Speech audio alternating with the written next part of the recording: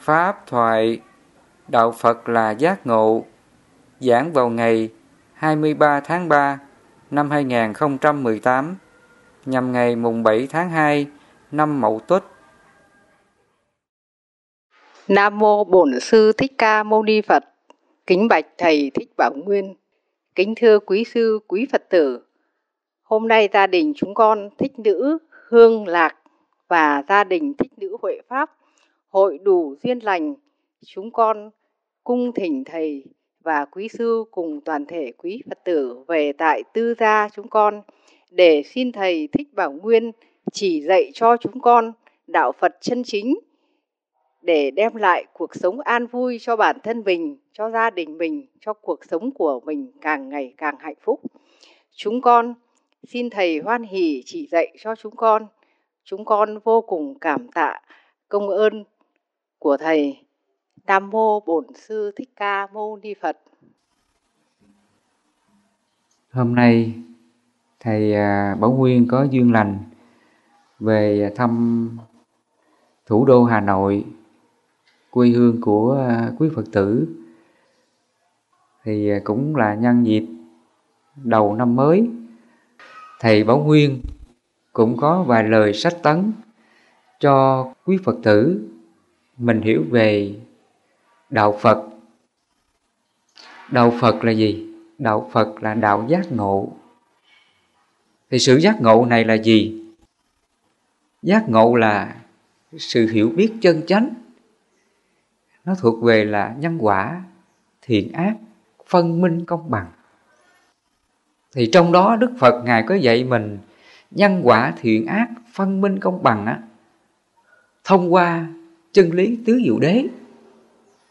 Chân lý tứ diệu đế nó gồm có khổ đế, tập đế, diệt đế và đạo đế. Trong tứ diệu đế thì nó là sự giác ngộ mà Đức Phật tự chứng tri, tự hiểu ra điều này. Và sự giác ngộ này Đức Phật chỉ cho mình thấy được cái nhân quả thiện ác công bằng. Và trong đó cái sự công bằng này là do chính mình tạo ra. Nếu mà mình sống thiện á, thì tự mình được quả lành, và không có ai ban phước lành này cho ta. Hoặc là nếu mình sống ác á, thì tự mình chịu quả ác, và quả ác này không ai thưởng phạt cho ta. Đó là sự phân minh công bằng. Thì trong tứ diệu đế nó gồm khổ đế và tập đế. Khổ là quả, tập là nguyên nhân. Thí dụ như là cái người này họ sống không có đạo đức với mình. Hàng ngày lúc nào họ cũng đối xử với mình những điều không tốt. Họ ích kỷ, tham lam, tranh giành, hơn thua, tị hiềm, ganh ghét, chê bai, mắng chửi, nguyền rủa chúng ta. Hàng ngày chúng ta thường gặp những cái họa khổ này xung quanh mình. Cái đó Phật gọi là khổ đế. Thì trong khổ đế nó gồm có nhiều cái khổ lắm. Ai sinh ra đời đều phải gặp những cái hoàn cảnh khổ này. Dù mình có làm vua, dù mình có bao nhiêu quyền lực, bao nhiêu những cái danh vọng địa vị, hoặc là dù mình là người thấp hèn, bằng cùng khốn khổ, thì mọi người đều chịu chung cái sự thật là khổ. Thì trong mọi cái khổ, Phật đã chỉ cho mình thấy rõ sinh già bệnh chết là khổ, cầu bất đắc khổ, oán tấn hồi khổ, ái biệt ly khổ và ngủ ấm xí thành khổ. Thì trong đó nó có cái khổ là oán tấn hồi khổ. Oán tấn hội, hội là hợp lại. Oán là gì? Là cái nghiệp quả, nợ duyên nhân quả. Trước đây mình tạo cho ai khổ, bây giờ mình gặp lại cái nợ nhân quả này, gọi là oán tấn. Và sự khổ này chúng ta thường gặp xung quanh ta. Mà xung quanh ta đó là ai? Thì gia đình của mình. phải không? Gia đình của mình nó là một chùm nhân quả.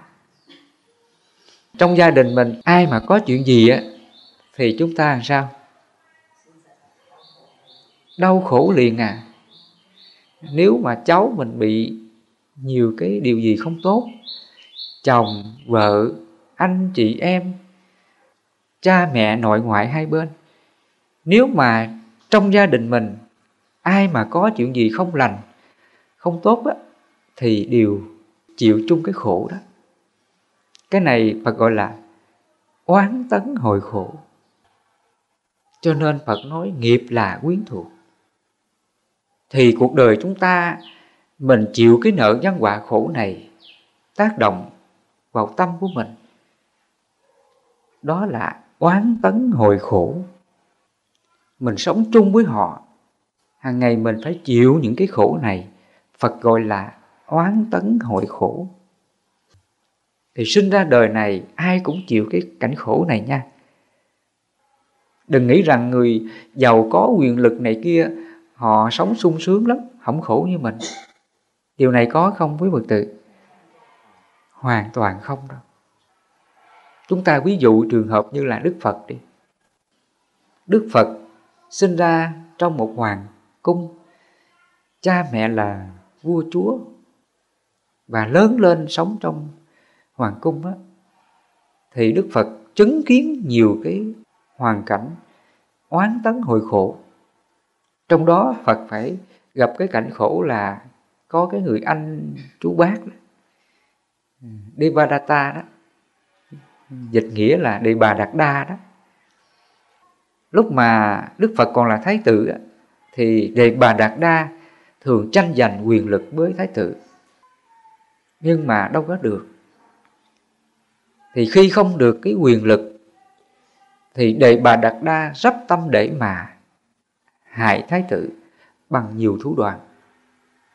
Cho nên thái tử Tất Đạt Đa chứng kiến nhiều cái cảnh khổ này khi còn là hoàng cung. Và một cái nỗi khổ tâm mà thái tử dằn vặt bao nhiêu năm tháng, ngày tháng mà không lối thoát, đó là sự khổ về sinh già bệnh chết. Đức Phật muốn thấy được sự thật tại sao người này bị khổ sanh, người này bị khổ vì già, bị bệnh, bị chết. Thì ai giúp đỡ cho mọi người thoát được bốn cái sự khổ này? Thì thái tử hỏi vua, vua không trả lời được. Thái tử hỏi các đạo sĩ Bà La Môn, các vị thầy trí tuệ bậc nhất của mình mà không trả lời được. Tại sao mình phải chịu khổ? Và phương pháp nào để mình chấm dứt cái khổ này? Không ai giúp cho thái tử được. Và cuối cùng thái tử là phải vượt thành đi xuất gia cầu đạo để tự mình trả lời thoát được mọi cái khổ ràng buộc này. Cho nên lúc mà Đức Phật còn trẻ, còn là thái tử, Đức Phật đã thấm thía về những cái khổ này mà không ai giúp cho thái tử được thoát ra những cái khổ này. Thì như vậy rằng lúc thái tử còn hoàng cung á, có giống ta không? Có giống mình không quý Phật tử? Y chang chúng ta. Mình đừng nghĩ rằng là mình là người bị khổ, khổ nhiều, khổ vì con, vì chồng, cha mẹ, anh chị em của mình. Còn những hàng vua chúa đó, người ta có quyền lực, danh vọng, địa vị, chức vụ, vật chất, tiền bạc, chắc họ hạnh phúc lắm. Họ không có khổ giống như mình. Nhưng mà điều này hoàn toàn là không đúng đâu. Cho nên Đức Phật đã chỉ ra sự thật khổ. Mọi người sinh ra đời ai cũng đều chịu chung là mọi cái khổ. Đó là sinh già bệnh chết là khổ, cầu bất đắc khổ, oán tấn hội khổ, ái biệt ly khổ, ngủ ấm xí thành khổ. Thì trong đó có cái khổ là oán tấn hội khổ. Thì cái khổ này ai cũng có nha. Mình đừng nghĩ rằng là chỉ có mình bị, mọi người xung quanh không bị. Không phải như vậy đâu. Tất cả mọi người đều phải chịu cái khổ này. Và ngay cả như Phật, từ lúc mà còn là Thái tử, Ngài đã chịu cái khổ đó. Và khi Ngài đã tu hành thành Phật rồi, Ngài thành chánh quả, giải thoát vô thượng Bồ Đề. Nhưng mà cái khổ này có hết không? Quý Phật tử, không có hết. Suốt cuộc đời của Phật chúng ta thấy bao nhiêu những cái sóng gió, bao nhiêu những cái oan ức, bao nhiêu những cái điều xấu đến với Phật, nhiều vô số kể. Nếu mà chúng ta sống cùng thời với Phật, nếu mà mình không có đủ lòng tin, không đủ trí tuệ giải thoát, thì đa phần là chúng ta bị lung lay hết. Lung lay hết Phật tử. Đức Phật có nói một câu á, trong Kinh Nikaya đó: chính trong sự bất hạnh mới biết người đó là trung thành. Nghĩa là gì? Nghĩa là trước những cái khổ đến với Phật, người ta là nói xấu Phật, xúc phạm Phật, người ta làm cho Đức Phật mất thanh danh, không còn cái gì là tốt đẹp cho Phật. Cho nên chúng ta thấy ngoại đạo Bà La Môn thời đó đó, người ta tìm nhiều cái thủ đoạn để mà hại Phật, phá danh dự của Phật. Rồi Đề Bà Đạt Đa cấu kết với vua A Xà Thế, tìm cách để mà hại Phật, để cho Phật không còn sống trên đời này. Chúng ta thấy đây là cái sự nhân quả, nghiệp lực luân hồi của Phật. Khi mà Ngài sinh ra đời, nó còn những cái oan nghiệp này, Đức Phật phải đối diện. Và những lúc như vậy á, những người mà thân cận Phật, những ai mà thật sự giải thoát á, người ta có trí tuệ, có lòng tin bất động nơi Phật á, thì dù Đức Phật có bao nhiêu những cái biến cố, bao nhiêu những cái sóng gió dập vùi đến với Phật, mà tất cả những người này không bao giờ bị lay động. Họ vẫn vững lòng tin, nương vào Phật để mà sống giải thoát suốt cuộc đời. Vì vậy Phật nói, chính trong sự bất hạnh này mới xác định người này là trung thành hay không. Nghĩa là trong mọi cái cảnh khổ của Phật, xảy ra những cái biến cố nơi Phật, nếu mà người nào mà thật sự giác ngộ giải thoát á, thì người ta mới tin Phật. Họ không nghe sự tác động của những người khác. Chứ đa phần là bị lung lay nhiều lắm á. Chúng ta nhớ lúc mà Đề Bà Đạt Đa đó tìm mọi cách để mà phá nát cái môi trường sống nơi Phật ở, làm xé hết cái sự đoàn kết hòa hợp của tăng đoàn thời đó. Coi như là Đề Bà Đạt Đa đó tác động đến nỗi các hàng tỳ kheo á, chưa giải thoát á, tâm chưa có vô lậu, chưa chứng đạt quả vị A-la-hán á, đa phần là bị tác động hết, bị xúi dục hết, rồi ngã theo Đề Bà Đạt Đa. Chúng ta thấy hoàn cảnh của Phật cũng có nhiều những cái hòa khổ nó đến lắm. Nếu mà Đức Phật không có giác ngộ, không có giải thoát, không có bất động hoàn toàn á, thì Đức Phật giống ai đây? Giống như chúng ta bây giờ á, phải không? Mình mà gặp như Phật thôi á, chắc mình là sống không nổi đâu. Phải không Phật tử? Mình mà sóng gió nè, nghịch cảnh, cảnh khổ đến như Phật á, mình sống không nổi đâu. Phật thì tứ phía hết. Bên trong á, là đệ tử phá nát cái đời sống hòa hợp, rồi chia rẽ tăng đoàn, phá hòa hợp chúng. Còn bên ngoài á, thì Đức Phật phải đối diện những cái Bà La Môn khác, người ta hiềm khích với Phật, rồi tìm cách để mà nói xấu Phật, chê bai Phật, đủ thứ điều hết. Cái này Phật gọi là oán tấn hồi khổ. Nhân quả khổ này nhiều đời Đức Phật đã gieo trồng.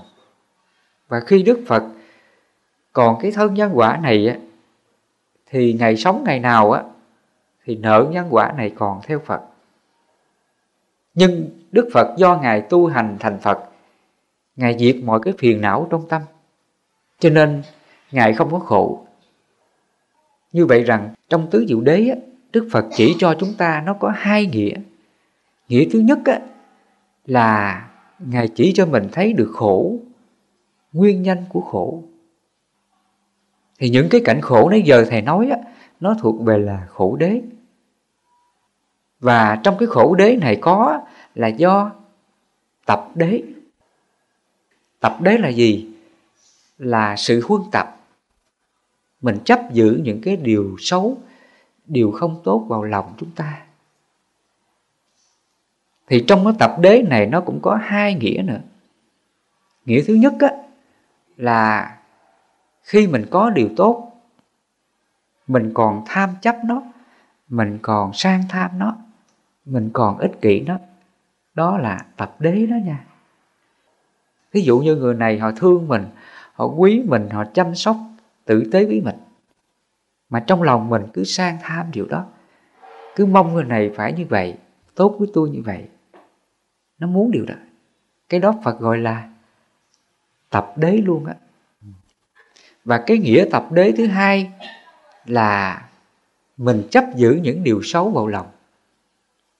Ví dụ trong gia đình Phật tử đó, nếu mà lỡ người thân mình có điều gì không tốt, đối xử với mình không tốt, trong lòng mình cứ giận họ, hơn thua với họ, tranh luận tranh cãi với họ, tốt xấu, đúng sai phải trái với họ.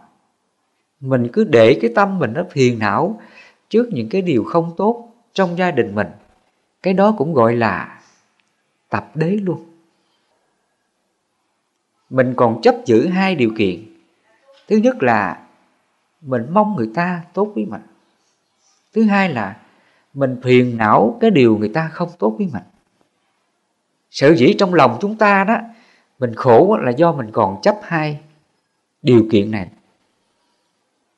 Ví dụ trước đây á, thì chúng ta hay bị có cái tâm là mong muốn, phải không? Muốn chồng phải thương tôi, vợ phải thương tôi, con phải có hiếu với tôi, tốt với tôi, mọi người quan tâm chăm sóc tôi.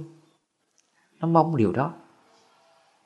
Mà nếu người này không có đáp ứng được cái điều mong muốn mình á, thì trong tâm mình sao?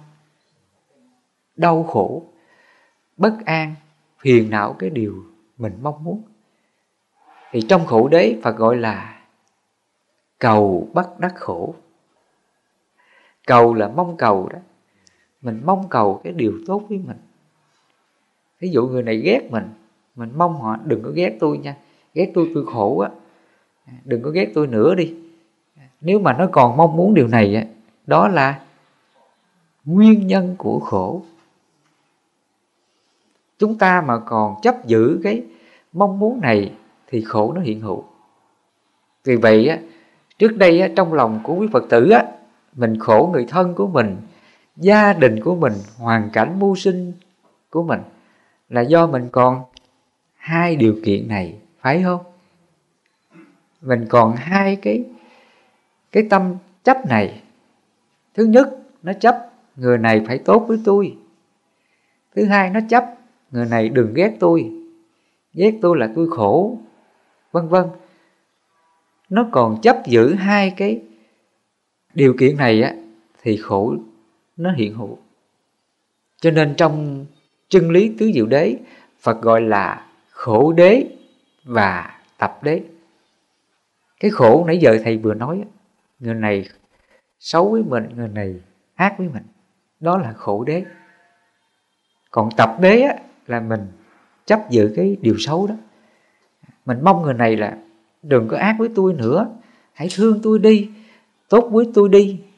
Nó còn mong muốn điều đó, nó còn chấp giữ điều đó, mà khổ nó hiện hữu trong ta.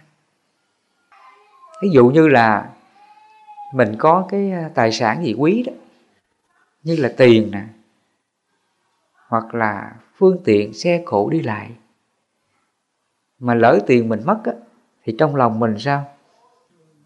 Khổ không?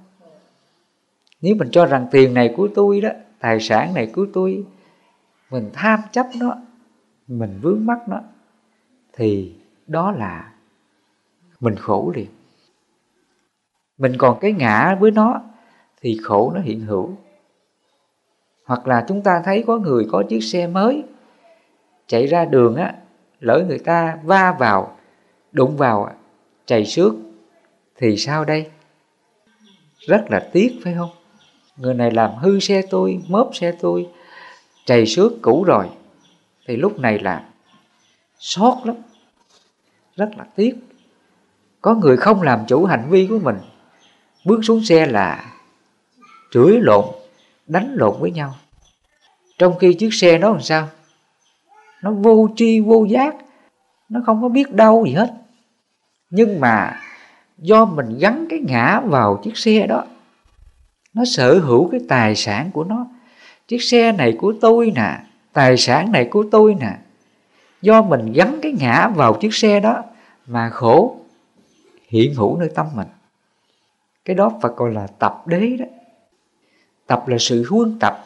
Hàng ngày mình chứa chấp những cái tham chấp tài sản, tiền bạc, nó là của tôi, tài sản này của tôi. Mình còn sở hữu cái tôi này vào lòng á. Nếu mà ai xúc phạm đến nó, đụng chạm đến nó, thì lòng mình đau khổ tột cùng. Sở dĩ chúng ta khổ là do còn cái tôi này. Mình gắn mọi cái hiện tượng nhân quả xung quanh ta vào lòng mình mà khổ nó còn tồn tại. Cho nên trong cái tập đế Phật gọi là nguyên nhân của khổ đó. Hiện tại chúng ta còn khổ cái tâm này là do mình tập đế. Đó là Thầy đang nói về vật chất, phương tiện đi lại cũng như là tiền bạc. Còn đối với chúng ta chấp giữ những cái tình cảm, người thân của mình như cha mẹ, con cái, chồng vợ của mình còn ngã với nó, thì ai khổ đây? Ai khổ quý Phật tử? Mình khổ. Thì trong cái khổ đế Phật gọi là ái biệt ly khổ. Nếu lỡ người thân mình không còn sống bên mình, gia đình cha mẹ không còn ở bên mình, thì lúc này lòng ta vô cùng đau khổ. Không ai tránh khỏi cái khổ tử biệt sinh ly hết. Nhưng nếu mà mình còn cái ngã với nó, mình mong người này đừng bỏ tôi, đừng có ra đi, hãy sống với tôi trọn đời, trọn kiếp, mãi mãi. Do mình còn cái ngã này á, thì khổ hiện hữu trong ta. Cái đó Phật gọi là tập đế đó. Mình còn cái mong muốn này mà khổ ái biệt ly hiện hữu. Cho nên trong cái khổ đế và tập đế á, nó là sự tương tác trong cái hoàn cảnh nhân quả. Mà nhân quả này do vô minh á, tà kiến á, nó làm chấp vào mọi cái hoàn cảnh đó vào lòng mình. Mình cứ tham chấp nó, mình cứ mong muốn nó, và nó tạo ra hiện tượng khổ trong lòng chúng ta là như vậy. Cho nên khi Đức Phật Ngài dạy mình quán các hành vô thường, khổ vô ngã, mình biết rằng là mọi cái thực thể, vật chất, cũng như là thân tứ đại này, người thân chúng ta, nó là vô ngã. Đến lúc hết duyên á, thì mọi cái hiện tượng vật chất cũng như là mọi hoàn cảnh xung quanh ta nó sẽ hoại diệt sạch. Giống như thân chúng ta khi mà chết rồi, nó tan hoại thành đất bụi, sự sống không còn nữa. Lúc này người ta đến, người ta chửi mình, đánh mình, cắt mổ, mình còn biết đau không? Không còn biết đau. Mình đâu còn có cảm xúc gì đâu. Vì ngũ uẩn tứ đại, sắc thọ tưởng hành thức này hoại diệt sạch. Cái đó Phật gọi là vô ngã đó. Cái gì mà sinh diệt không tồn tại, cái đó gọi là vô ngã. Và khi mình biết rằng nó là vô ngã, thì mình có nên chấp nó không? Chấp nó làm gì? Phải không? Mình đâu có giữ nó mãi đâu mà chấp. Cái gì là vô thường, Cái gì là vô ngã? Không có phải là ta là của ta, là tự ngã của ta. Cái mà không có phải là của mình, nó hoại diệt vô thường như vậy, thì mình chấp làm gì? Nếu mình chấp á, chính cái chấp này tự nó làm cho chúng ta khổ.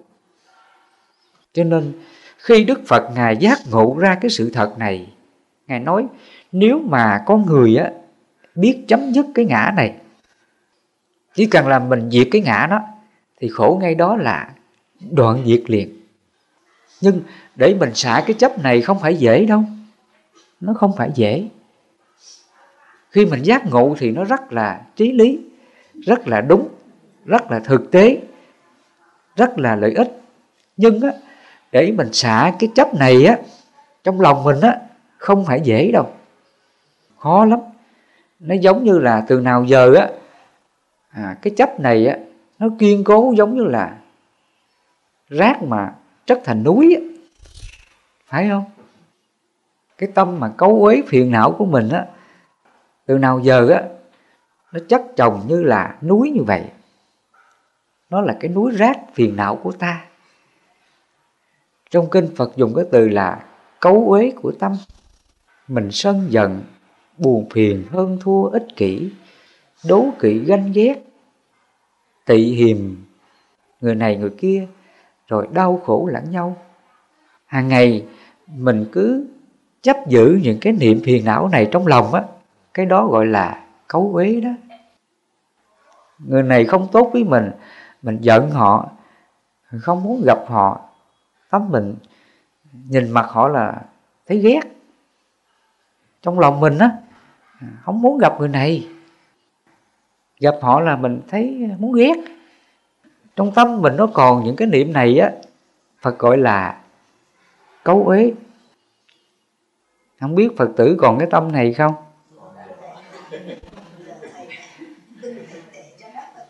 Mà tại sao mình còn cái tâm này? Tại sao mình còn cái tâm này nè? Mình còn chấp. Mình chấp cái gì đây? Chấp là cái ta đó. Danh dự này của ta, thân này của ta nè, cái tốt này của ta nè.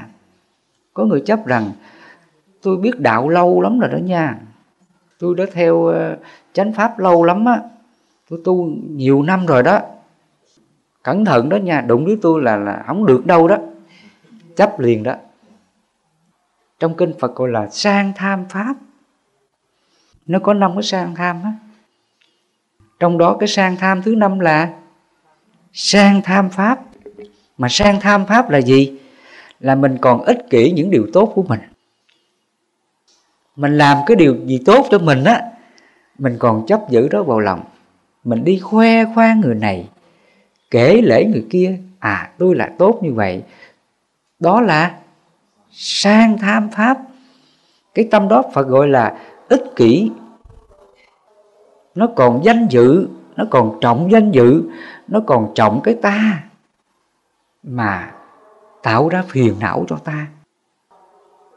Cho nên chúng ta nhớ câu chuyện này. Lúc mà Ngài A Nan Luật á, Ngài tu tập chứng được cái pháp thiên nhãn thông, Ngài đến Ngài khoe khoang Ngài Xá Lợi Phất á, rằng là Ngài chứng được thiên nhãn thông. Và khi Ngài nói ra điều đó, Ngài Xá Lợi Phất quở liền. Này hiền giả vẫn còn kiêu mạn, hiền giả vẫn còn trạo cử. Kiêu mạn là mình còn chấp cái điều tốt của mình. Mình đi khoe khoang người này, kể lễ người kia, mình tự ngã nó. Mình còn hữu kiết sử với cái tốt của mình. Cái đó gọi là sang tham pháp đó. Nó là một dạng ích kỷ. Mình còn tự ngã với cái điều tốt của mình. Cái điều này bất lợi cho ta nhiều lắm. Cho nên Đức Phật dạy mình làm sao là mình phải xả được cái niệm sang tham pháp này. Thì mình muốn xả cái niệm này á, thì Phật dạy mình quán cái pháp nào để mình đoạn diệt cái ngã này. Mình quán cái gì đây? Trong kinh Đức Phật dạy cho Ngài La Hầu La là 4 cái pháp quán nha.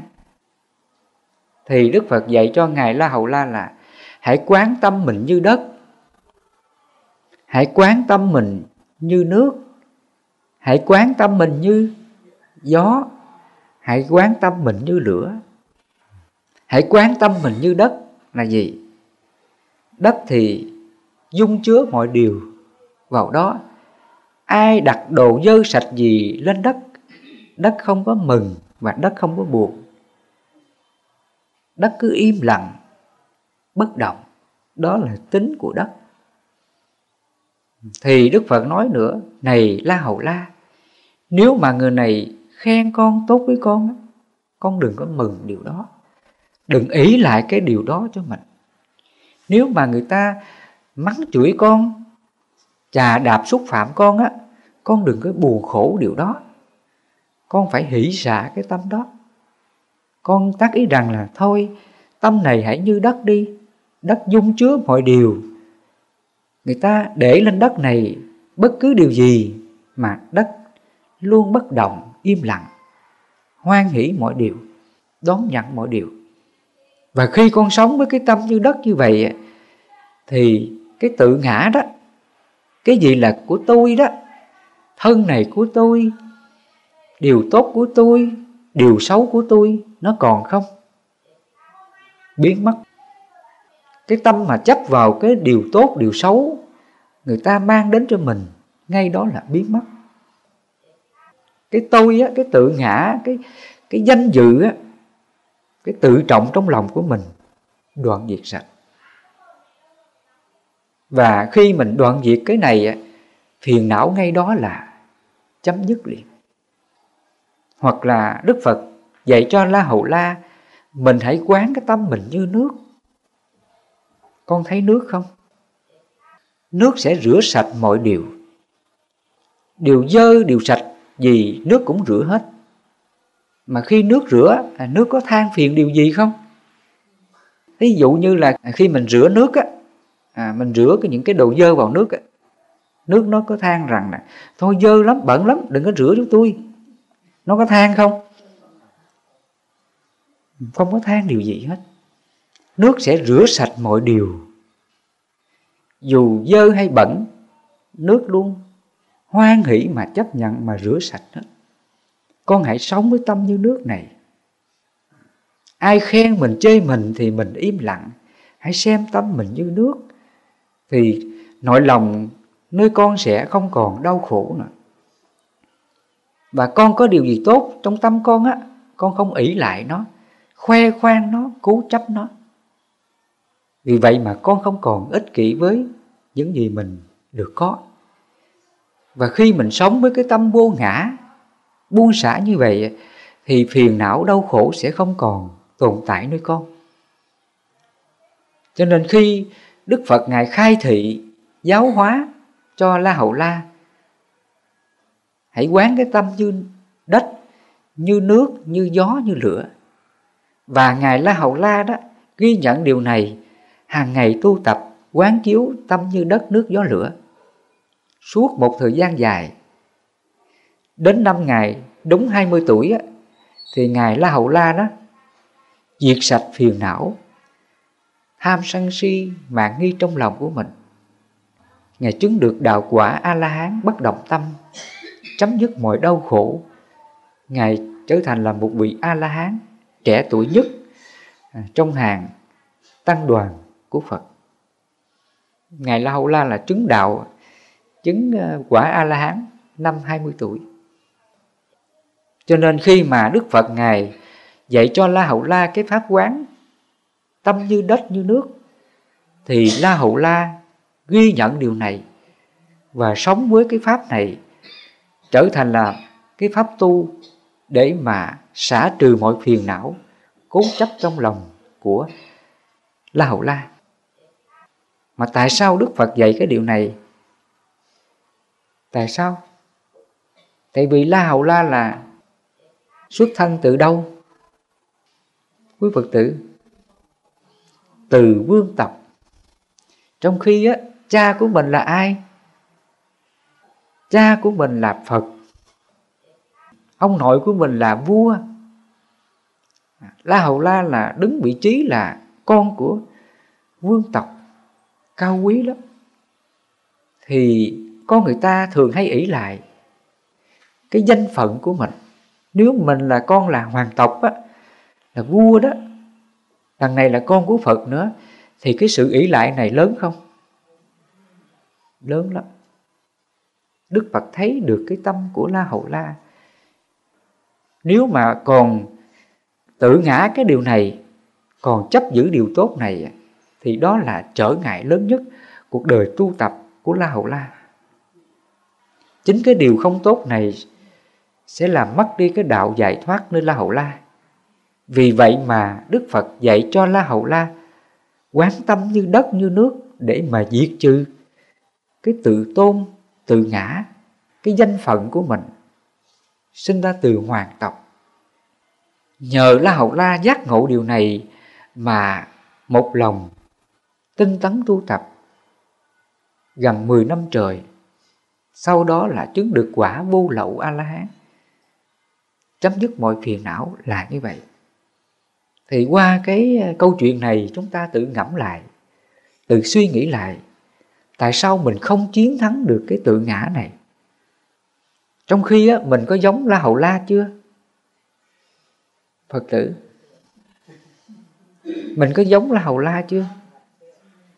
La Hầu La như vậy đó mà phải tu quán tâm như đất nước, gió lửa. Còn mình thì nếu mình có được cái điều gì tốt chút xíu á, thì thôi hàng xóm họ nghe hết.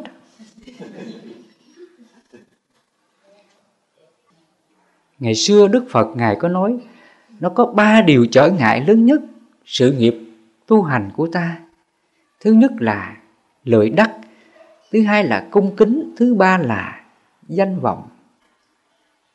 Nếu mà nó còn 3 điều này, đó là sự trở ngại lớn nhất cuộc đời tu hành của ta. Sở dĩ chúng ta thấy Đức Phật ngày xưa đó, Ngài dám khước từ tất cả những cái vương quyền, Ngài dám khước từ mọi cái nhu cầu hưởng thụ bình thường của con người. Ngài sống trở thành là một người bình thường, một người giản dị. Hàng ngày Ngài đi xin ăn, mặc y là thô y, vải thô sơ, không có đẹp đẽ. Ăn thì ai cho gì ăn đấy, không đòi hỏi. Dù Đức Phật là vị đấng Thế Tôn tối cao, nhưng mà Ngài không bao giờ trọng cái danh dự của Ngài. Dù ai tán thán Ngài hay chê bai Ngài, Ngài đều hỷ xả hết, không bao giờ vướng mắc vào cái điều đó. Cho nên Đức Phật không còn lợi đắc, cung kính và danh vọng. Cho nên để mình chấm dứt cái tự ngã này, cái lòng kiêu mạn về những điều tốt của ta, thì Phật dạy mình hãy tu tập quán tâm mình như đất, như nước, như gió, như lửa nha. Từ nay tâm mình sống như đất, như nước, như gió, như lửa. Và khi mình sống như vậy thì mình còn cái ta gì không? Không còn có cái ta gì. Và khi mình sống không còn có cái ta tự ngã đó, tự trọng lấy mình đó, thì lúc này mình mới yêu thương con người thật sự. Lúc này mình mới có lòng từ bi hỷ xả với mọi người được. Vì nó xóa đi những cái tâm tham sân si, thì nó không còn ích kỷ hơn thua lẫn nhau nữa. Bây giờ mọi người mà giận hờn lẫn nhau là do cái gì? Phật tử, do cái tâm mình còn tham sân si, còn ích kỷ, còn hờn giận lẫn nhau. Mình thấy người này làm điều gì không đúng thì mình hay bị chấp vào đó, rồi mình thiệt hơn với họ, đúng sai phải trái với họ, rồi dẫn đến cái điều gì?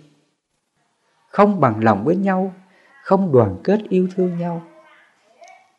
Cái tâm đó Phật nói nó còn là ích kỷ. Mình chưa có lòng từ vô lượng đến mọi người. Ngày xưa Đức Phật Ngài sống cái tâm từ vô lượng. Đã là vô lượng, nó không có hạn lượng. Thí dụ người này á, khi mà đến với Phật xuất gia tu hành, tu thời gian không theo Phật nữa và ra khỏi tăng đoàn, có người á, là chửi mắng Phật, xúc phạm Phật, trường hợp như là Đề Bà Đạt Đa đó, tìm cách để mà hại Phật. Và khi vào tu á, Đức Phật cũng thương tình cho xuất gia. Và khi xuất gia thời gian vị này quay lại hại Phật, nhưng mà Đức Phật có ghét được không? Đâu có ghét được người này. Dù người này có hại Phật, có phỉ báng Phật, làm cho Đức Phật bị mất danh dự, nhưng mà lòng của Phật đối với vị này lúc nào cũng thương yêu và tha thứ hết, hỷ xả cho cái người đó hết. Và khi Đức Phật Ngài sống với tâm từ giải thoát vô lượng như vậy, thì khái niệm á, thương ghét á, tốt xấu á, phải trái đúng sai giữa mình với người kia đoạn diệt hết. Và khi mình sống bằng cái tâm như vậy á, trong lòng mình nó còn những cái phiền não, đau khổ, bất an nào không? Không còn nữa quý Phật tử.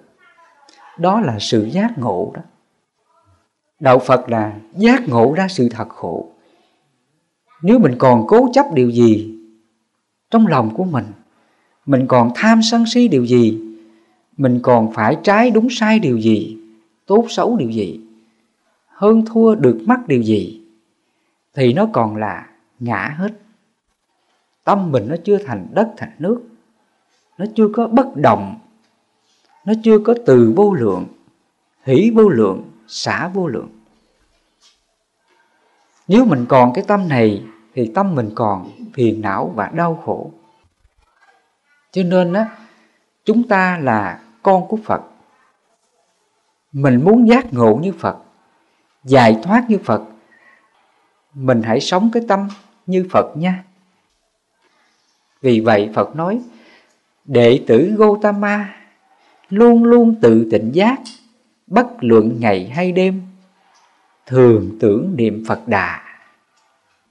Mà niệm Phật Đà là gì? Mình niệm cái hành động của Phật, lời nói của Phật và suy nghĩ của Phật. Hành động của Phật là không có tham sân si với ai. Lời nói của Phật là không có hơn thua ai. Nói ra điều gì mà đem đến hạnh phúc mọi người mới nói. Nói ra điều gì xây dựng, đem đến sự đoàn kết yêu thương mới nói. Còn nói ra điều gì á, làm có người ta hờn giận nhau, đau khổ nhau á, thì im lặng không nói. Đó là chánh ngữ đó.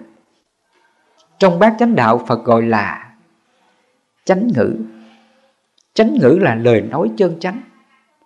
Nói ra điều này là mang đến hạnh phúc, đem đến sự giải thoát cho mọi người xung quanh mình, đem đến sự hòa hợp, yêu thương, đoàn kết mọi người xung quanh mình. Đó là chánh ngữ. Hoặc là mình biết rằng nói ra điều này á, làm cho mọi người phật lòng nhau, hiểu lầm nhau, gây mất đoàn kết lẫn nhau, thì mình im lặng không nói. Cái hành động im lặng không nói đó là chánh ngữ. Cho nên trong chánh ngữ á, nó có hai nghĩa. Nghĩa thứ nhất, mình nói ra không làm khổ mình khổ người, đó là chánh ngữ. Thứ hai, mình im lặng để không làm khổ mình khổ người, đó là chánh ngữ. Phật dạy mình chánh ngữ là như vậy. Cho nên đệ tử Gotama luôn luôn tự tỉnh giác, bất luận ngày hay đêm, thường tưởng niệm Phật Đà. Mình niệm Phật là mình nghĩ nhớ những điều của Phật, lời nói của Phật và suy nghĩ của Phật. Suy nghĩ của Phật là gì? Nghĩa là người này có thù oán mình, có ghét mình, thì Đức Phật suy nghĩ rằng là cái người mà thù oán á, sân giận nè, ích kỷ với mình, ai khổ? Người kia họ khổ. Cái người mà người ta đang sân giận, hơn thua, ích kỷ, tham lam với mình, đó là họ đang khổ đó. Và khi biết họ khổ như vậy á, thì trong ý của Phật á, thương xót người kia. Trong cái tâm bi á, Phật dạy mình thương xót vô lượng họa khổ chúng sinh. Chúng sinh đang chịu cái khổ nào, đang tạo cái nhân khổ nào, thì mình thương xót cho họ. Và khi mình thương xót cho người kia đó, thì lòng mình có chê bai họ, miệt thị họ, nói xấu họ được không? Biến mất liền. Cái tâm mà xấu á, chê người này xấu, chê người kia không tốt, nó sẽ biến mất.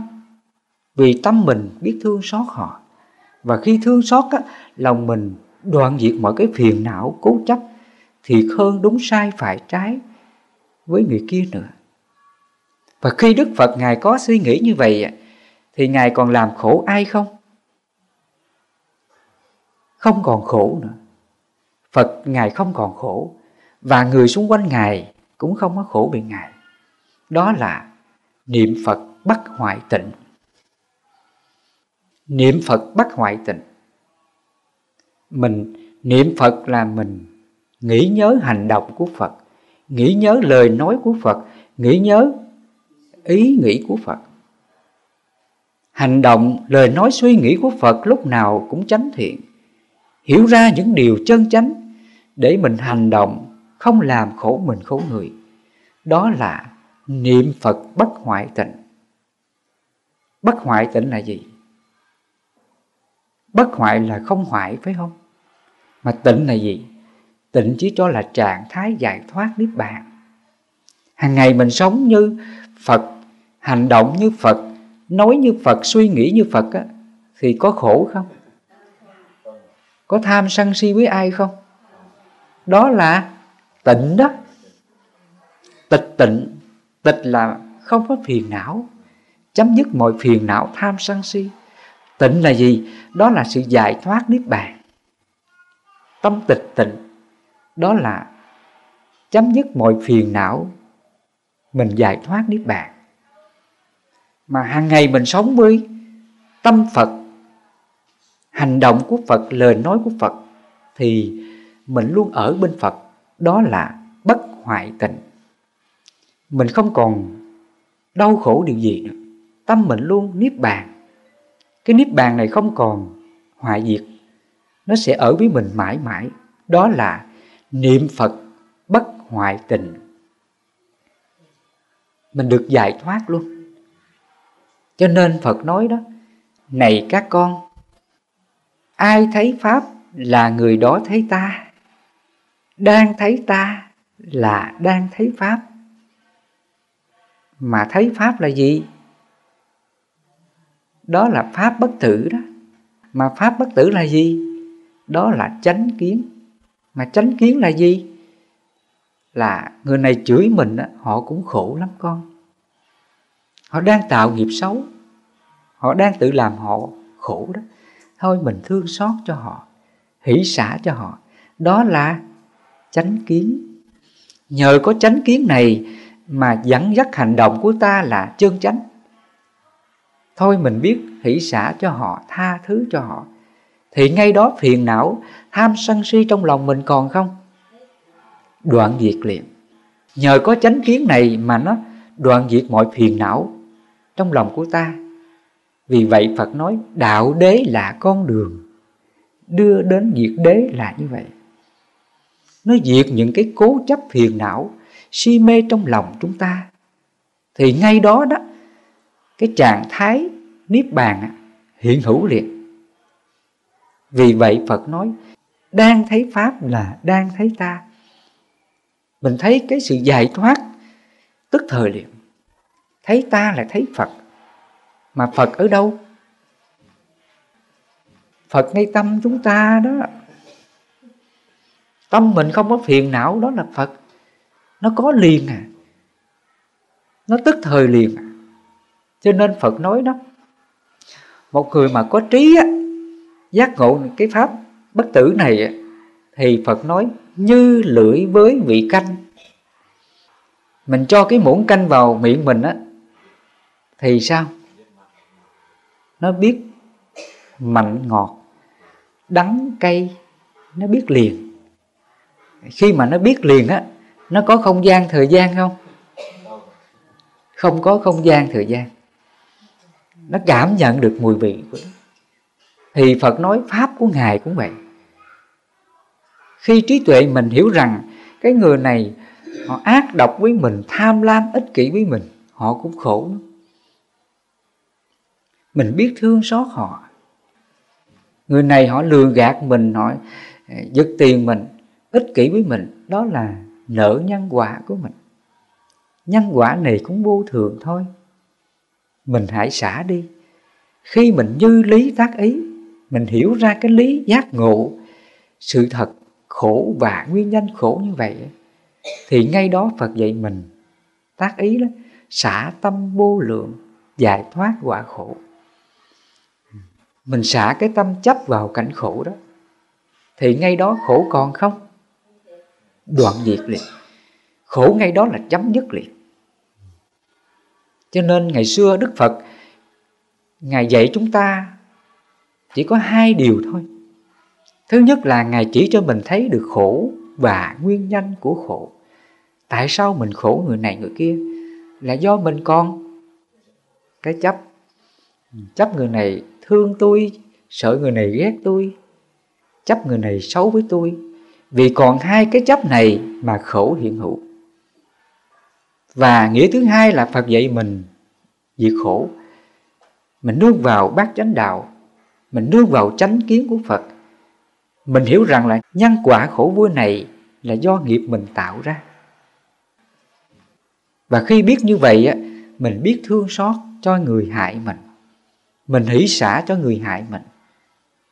Mình sống tâm như đất như nước, không thiệt hơn phải trái đúng sai điều gì, thì ngay tâm đó là giải thoát niết bàn. Và khi mình hiểu ra như vậy, đó là chánh kiến đó. Nhờ có chánh kiến này mà nó đoạn diệt những cái tâm chấp ngã, mọi phiền não trong lòng chúng ta. Thì ngay đó sự thật khổ trong ta đoạn diệt sạch. Có người khổ là do mình chấp ngã, do mình vô minh, tà kiến, mình lầm chấp hết mọi điều. Từ đó mà phiền não hiện hữu, từ đó mà tâm mình đau khổ, không có thoát ra được nhân quả cuộc đời của mình. Cho nên nói đến đây thì thầy nhắc lại, đạo Phật là đạo giác ngộ, phải không? Mà giác ngộ ra khổ và nguyên nhân của khổ, giác ngộ ra con đường diệt khổ, đó là bát chánh đạo. Và khi mình giác ngộ ra 4 sự thật này thì từ nay vô minh si mê trong lòng mình còn không? Đoạn diệt liền. Và khi mình hiểu ra cái sự thật chân lý này, thì trong lòng mình nó còn những cái nỗi khổ nào trước đây không? Không còn nè. Bây giờ trong lòng Phật tử nè, nãy giờ nghe thầy nói thì nó còn những cái khổ nào, hờn giận nào trước đây không? Đó là bất hoại tịnh đó. Trong đó Phật nói là niệm pháp bất hoại tịnh. Đệ tử Gotama luôn luôn tự tịnh giác, bất luận ngày hay đêm thường tưởng niệm chánh pháp. Thường tưởng niệm chánh pháp là mình niệm pháp trong tâm của mình. Mà niệm pháp là gì? Đó là chánh kiến, chánh tư duy, chánh mạng, chánh ngữ, chánh nghiệp, chánh tinh tấn, chánh niệm và chánh định. Mỗi phút giây hiện tại mình cứ niệm chánh pháp này. Mà niệm chánh pháp là gì? Niệm đây là khổ là nguyên nhân của khổ. Mình niệm đây là từ bi hỷ xả, vô ngã vị tha. Mình niệm đây là các hành vô thường, nhân quả vô thường, các pháp vô ngã. Hàng ngày mình niệm cái chánh pháp trong tâm mình như vậy, thì những cái khổ nào còn tác động vào ta không? Không còn. Đó là niệm pháp bất hoại tịnh. Hàng ngày mình cứ niệm pháp trong tâm thì không ai làm cho mình khổ. và mình không có còn hơn thua, đúng sai phải trái với ai nữa. Tâm mình sống như đất, như nước, hạnh phúc lắm, hạnh phúc vô cùng Phật tử ạ. Cho nên ngày xưa đó, người ta giác ngộ được chân lý này, có người nghe xong á là chiều chứng đạo liền. Không biết Phật tử có chứng hay không?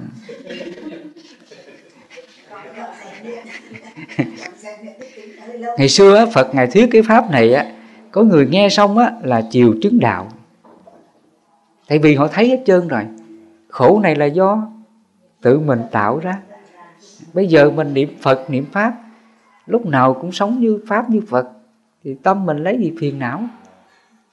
Vì vậy Phật nói là niệm Phật, niệm Pháp bất hoại tịnh là như vậy. Lúc nào nó cũng an tịnh, tịch tịnh giải thoát niết bàn. Và để mình đạt được cái tâm bất động này á, giải thoát niết bàn này á, thì Phật dạy mình phải tinh tấn lực. Mình phải nỗ lực, phải tinh tấn, siêng năng ngay hiện tại để mình tu tập giải thoát cho chính mình, là như vậy nha. Thì chiều hôm nay thầy gặp Phật tử, thầy sách tấn cho Phật tử mình giác ngộ ra đạo Phật. Đạo Phật là giác ngộ. Và khi giác ngộ rồi á, thì tự mình biết cái gì đúng, cái gì sai rồi, thấy không? Và tự mình biết mình khổ hay vui rồi. Khổ vui này là do mình tạo ra. Địa ngục hay là thiên đàng cũng là do mình tạo ra. Giải thoát niết bàn hay không cũng là do tâm mình tạo ra. Vì vậy Phật nói tâm chủ, tâm tạo tác, tâm dẫn đầu các pháp. Nếu tâm này giác ngộ, biết sống như Phật, thì ngay đó là Phật hết. Cho nên Phật nói Phật giới rộng mênh mông, ai dùng chân theo dõi, bậc không để dấu tích. Trong Kinh Pháp Cú đó, Phật nói Phật giới rộng mênh mông, ai dùng chân theo dõi, bậc không để dấu tích. Phật giới rộng mênh mông ở đâu? Ngay tâm chúng ta đó. Cái tâm mình hiện tại mà nó không có tham sân si á, thì đi đâu cũng là Phật á. Ngay đây là Phật nè, lát về nhà cũng Phật. Mình đi vào thành phố Hồ Chí Minh cũng Phật. Mình ra ngoài các nước khác cũng là Phật. Tâm mình không có phiền não thì đi đâu cũng Phật.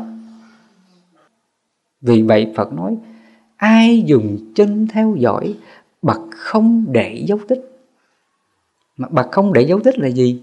Là không có dấu tích phiền não. Ví dụ người này đến chê mình câu, nghe xong là tan biến hết. Người này đi mất rồi, tâm mình cứ thanh thản an lạc vô sự. Đó là bậc không để dấu tích. Còn người ta nói mình xong cái mình giận hoài. Họ đi xong rồi đó, ngồi đó mà giận nữa. Ngày mai á, nhớ lại giận nữa, mốt nhớ lại giận nữa. Người này còn dấu tích, dấu tích phiền não. Người này chê mình câu là giận, còn giận là còn dấu tích. Mà còn dấu tích là còn khổ và nguyên nhân của khổ. Thì tâm đó có Phật giới được không? Tâm đó là địa ngục, là luân hồi sinh tử. Cho nên Phật nói Phật giới rộng mênh mông, ai dùng chân theo dõi, bậc không để dấu tích. Người nào mà dõi theo cái chân lý giác ngộ của Phật, mình biết tu tập đoạn diệt phiền não trong ta, thì ngay đó là bậc không để dấu tích. Mà người không để dấu tích, đó là Phật giới rộng mênh mông. Người này dù sống hay chết cũng là Phật. Người nào mà sống cái tâm bất động giải thoát như Phật, thì ngay đó là Phật. Vì vậy Phật nói ai thấy Pháp là người đó thấy ta, đang thấy ta là đang thấy Pháp. Ngay đó là Phật. ở đâu cũng Phật hết. Dù người ta chửi mình, xua đuổi mình, đánh đập mình, nhưng tâm mình hỷ xả hết. Đó là Phật. Vì vậy Phật nói, trong một đống bùn nhơ, hoa sen mọc lên đó. Nghĩa là trong cảnh khổ, tâm mình giác ngộ, hỷ xả hết, thì ngay đó là hoa sen mọc. Hoa sen mọc đó là sự giác ngộ, là giải thoát, không còn khổ nữa. Là như vậy á. Cho nên khi chúng ta hiểu điều này á, thì từ nay á, sự tu tập của mình là mọi lúc mọi nơi. Mình hiểu ra sự thật khổ, ngay đó là mình biết tu tập buông xả. Đó là pháp thiết thực hiện tại.